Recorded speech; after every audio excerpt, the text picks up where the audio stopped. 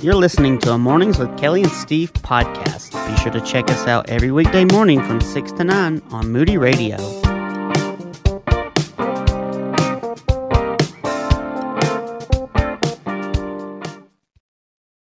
The man who's going to deliver hope, Rabbi Jeff Adler from Messianic Congregation Sha'arei Yeshua. Good morning to you, Jeff. So good to hear your voice. Good morning. You know, I'm so glad you before you introduced me, you emphasized candles. I was worried you'd come to me after donkeys.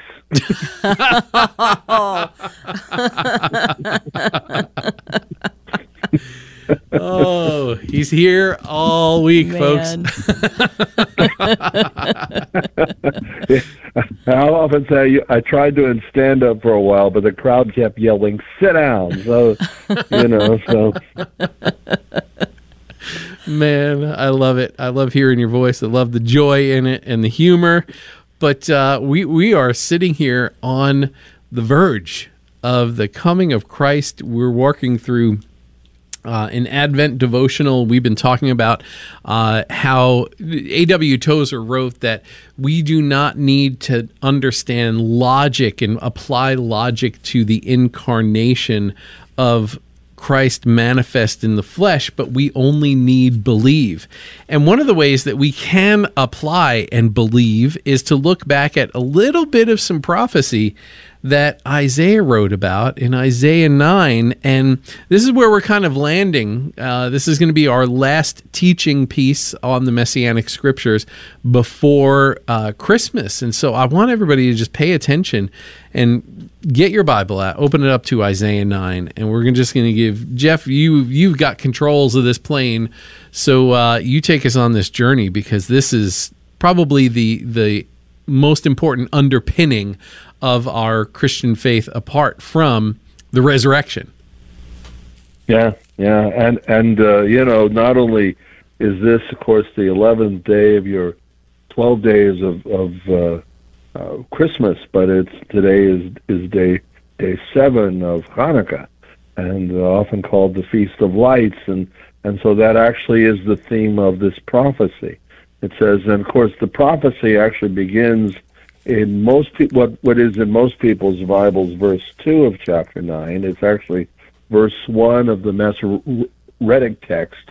The people walking in darkness, the word for people there is it's the word ha'am. And so often in the Bible, in the Hebrew text, the word am refers to Israel and the Jewish people. So this is initially a prophecy about Israel. As a matter of fact, that word is still used. There's a popular Israeli song, Hebrew song, Am Yisrael Chai, the people of Israel live, and that is, of course, in contrast to the plans of some people, Hamas being one. The name means violence. But there were attempts to try to exterminate us. Many. We don't have time to go into them. I'm sure many come to mind. The Holocaust, certainly, and the pogroms. But the people walking in darkness, choshech, darkness, is a word that generally refers to the absence of the power and the presence and the activity of God. Darkness is, we think back to creation, and darkness covered the deep. And then the Lord spoke, and the first thing He created was light. And He said, the people, He said, Yehi or v'yehi or, let there be light, and there was light. And so here He says, the people walking in darkness will see Or Gadol. I love that little word Gadol. It's not just a flicker of light. Sometimes, you try to read a book or something, and it's just not enough light, and you have to turn up the light or turn on more lamps. And here God says, I want you to see it all.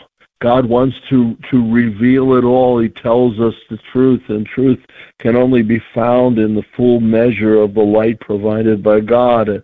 And so the people walking in darkness, Ra'u, the perfect tense, I mean, the perfect tense used here sees the action of the verb as one point on the timeline, making it very decisive. He says the day will come when they will actually see Or Gadol, not just walk in a little bit of light, not just a flicker of a candle, but Or Gadol, the great light, the whole light, all the light. He says those dwelling in Eretz Salmavet, the land of the shadow of death. One of the things about a shadow is that the farther one is from the source of light, the longer the shadow, the more threatening it looks. But the closer one gets to the source of light, the shorter the shadow, until when the light is directly overhead, the shadow disappears. And God he's talking here about death is what's so frightening for mankind. But the closer we get to God, the source of light, the less menacing it becomes. It's just like a shadow, and then when we get into the presence of God, the shadow is gone and the fear of death is gone. And he says, you will multiply the nation, you will increase the joy. They will rejoice before you like the joy in the harvest, as men revel when they divide the spoil.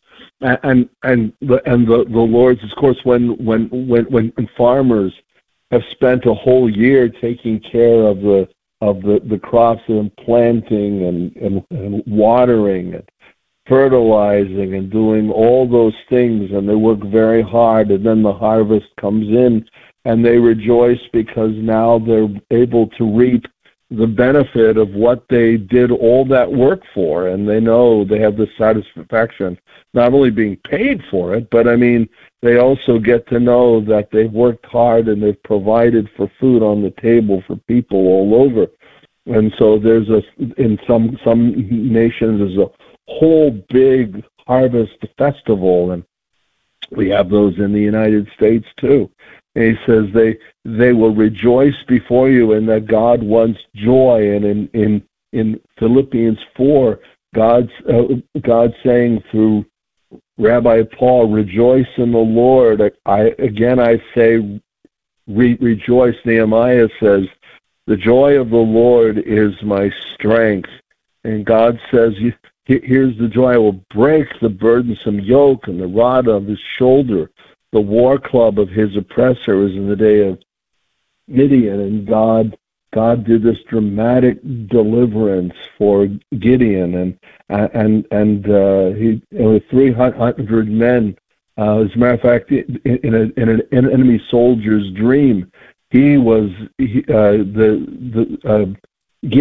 was equated to like a rolling loaf of bread, and the whole thing is, the Midian, the most powerful fighting machine in the Middle East at the time, was what was going to be dispatched by a rolling bagel, but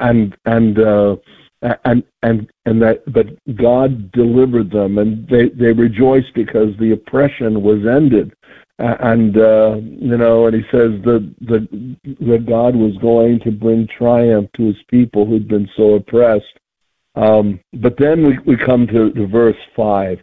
Here is the answer. He says, for to us a child is born. The verb there, yulad, is in what's called the pual stem. It's the perfect tense, which sees the action of the verb as one point on a timeline, making it very decisive. But the pual stem takes the core action of the verb and ratchets up the intensity. So it gives the sense, for to us a child is muscled into birth. And you read the gospel accounts of the birth of Messiah, how Herod tried to stop Yeshua. And so he ordered all the babies 2 years old and under, all the boys 2 years old and under in Israel to be destroyed, to be killed. And there were all kinds of attempts. Satan knew the consequences of what God was bringing about with that baby born in Bethlehem. And so he tried to stop him, but God flexed his biceps and wouldn't allow it to happen. And so the sense here is for for us, a child is muscled into birth. Nothing was going to stop. God so loved the world that he gave his one and only Son, that whoever believes in him should not perish, but have everlasting life. And so God was determined that nothing and that no one and nothing would stop his redemptive plan. And so he says, for to us a child is muscled into birth, and to us a son is gifted. It is a gift, the coming of Messiah. We couldn't earn him. That Messiah is the greatest gift. And at this season, Hanukkah and Christmas, people talk and think about gifts and presents, and there's really nothing wrong with that, as long as we keep everything in perspective. The ultimate gift is God's Son. He loves us, because even if we get the gift, Kelly, I heard you talking about something that you had got for your son, but the ultimate gift, eventually we're going to get old, we're going to die, but God has the gift for us of everlasting life, and this is the key. And this is the gift that comes wrapped, and then he unwraps the gift for us. For to us a child is muscled into birth, the son is gifted. The government, the administration, is upon his shoulder. He's only one who can carry it. I remember when I would do squats, and I would load that bar up, and I wondered, boy, I hope I can get this one up one more time, and just shoulder. He has no problem. He has no problem shouldering the burden of everything that we've got, and so everything that we need, and we think of the promises of the kingdom, and that there will be no shortages of food, no disease that is not cured. He conquers death, and he's the answer to all, and he even is able to bring peace. Isaiah 2 and Micah 4 describe it will come about in the last days, that the mountain of the house of the Lord will be established above the mountains and raised above the hills, and the Torah will go forth from Zion, and the word of the Lord from Jerusalem. The nations will beat their swords into plowshares, their spears into pruning hooks. Nation will not lift up sword against nation, neither will they learn war anymore. And that scripture, of course, is engraved on the cornerstone of the UN building in New York. And they've tried to bring about peace, but the problem is the heart of man. And he says the government will be upon his shoulder. What mankind cannot do, what our institutions can't do, what our international organizations can't do, he can do. And so they will not hurt or destroy. Isaiah 11 says, they will not hurt or destroy in all my holy mountain, for the earth will be filled with the knowledge of the Lord as the waters cover the sea. And so his name or his title will be called Pele Yoetz. Pele is a word wonderful that is used only in the Hebrew scriptures to describe God or the works of God. So it means the supernatural counselor. He knows the secrets that are lost to us, but he tells us exactly how to put our lives together. The mighty God, El Gibor. Gibor is a word that is used in the Hebrew text to describe the mighty men, the Davids and the Jonathans and the Joshuas and the Gideons and the Samsons. They were the heroes, and so you could also translate this the heroic God.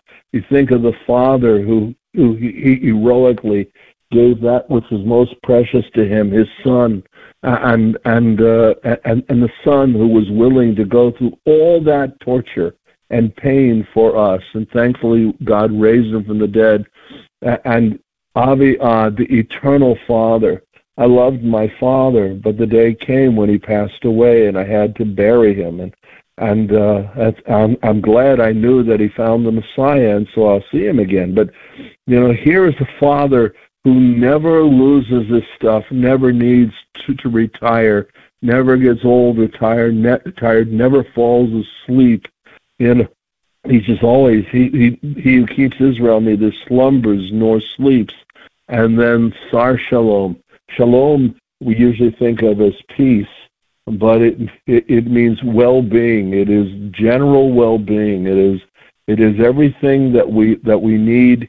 He is the total administrator of everything. The ministers of the government of Israel carry the title Sar. And so here, he is the minister of peace, the minister of well-being. He does it all. I'll just close with just for time's sake, verse 6, verse 7 in most people's Bibles, of the increase of his government, or of the government. The word his is not in the text actually, because there's only one government, God's. Of the increase of the government and peace, shalom, there will be no end. On the throne of David and over his kingdom, to establish it, to uphold it with justice and righteousness from now on until forever. That we have cycles. Randy was talking about cycles of climate, but there are cycles of prosperity. Sometimes things are up, sometimes things are down. Candidates campaign for office, vote for me and you'll never have a problem again, and then of course they can't control it. But of the increase of this government and shalom, there will be no end. And it says, the verse closes, the zeal of Adonai Tzvaot, the zeal of Adonai Tzvaot, the Lord of hosts, the Lord of all forces, of all power, will accomplish this. And he will do it. That means he says it, he will do it, as the 55th chapter of the same book says. As the rain and snow do not go forth from the heavens without fulfilling their purpose of giving seed to the sower and bread to the eater, so is my word which goes forth from my mouth. It will not return to me void, but will accomplish everything that I've purposed for it to accomplish. And the Lord's the ultimate globetrotter, Steve. He goes around and he sees it all, and he travels throughout the cosmos, and he zealously performs his intention. And even though we blew it, he is able, by his redemptive plan, to bring us all back to him. And whoever calls on the name of Adonai will be saved. Ultimate globetrotter, did you say, Jeff? I wanted Steve to feel at home. Yeah. And you too, Kelly. I felt like I was in the roast and I had Jackie Mason there with me. Thanks, buddy. I get no respect. No respect. Yeah, exactly. Different guy, but my personal Dangerfield over here. This teaching itself is so important to us. The underpinning, truly, that God manifests himself in the flesh, dwelt among us. That is, second to the resurrection, the most important piece of faith that we have got to express is the belief that God came as man for us, ultimately for the purpose of sacrifice, so that we would not be separated from our Creator. And to ponder the gift that is truly, it requires so much bandwidth, so much brain power to wrap our head around this, because God is so good. We really have no idea what is available in God, and mankind has often claimed himself to be God. As a matter of fact, today is, of course, day 7 of Hanukkah, yeah. and the story of Hanukkah revolves around an Assyrian king named Antiochus. He actually declared himself and had coins printed and stamped that said, that's carried on him, Antiochus, God manifest. And of course, he was a tyrant and despotic, and of course he died. He was anything but God, yeah. only in his own head. But there really is a God manifest, yeah. and that is Yeshua HaMashiach, who came and died for us in fulfillment of the prophets and rose from the dead on the third day. You're listening to Mornings with Kelly and Steve on Moody Radio, from the Word to Life.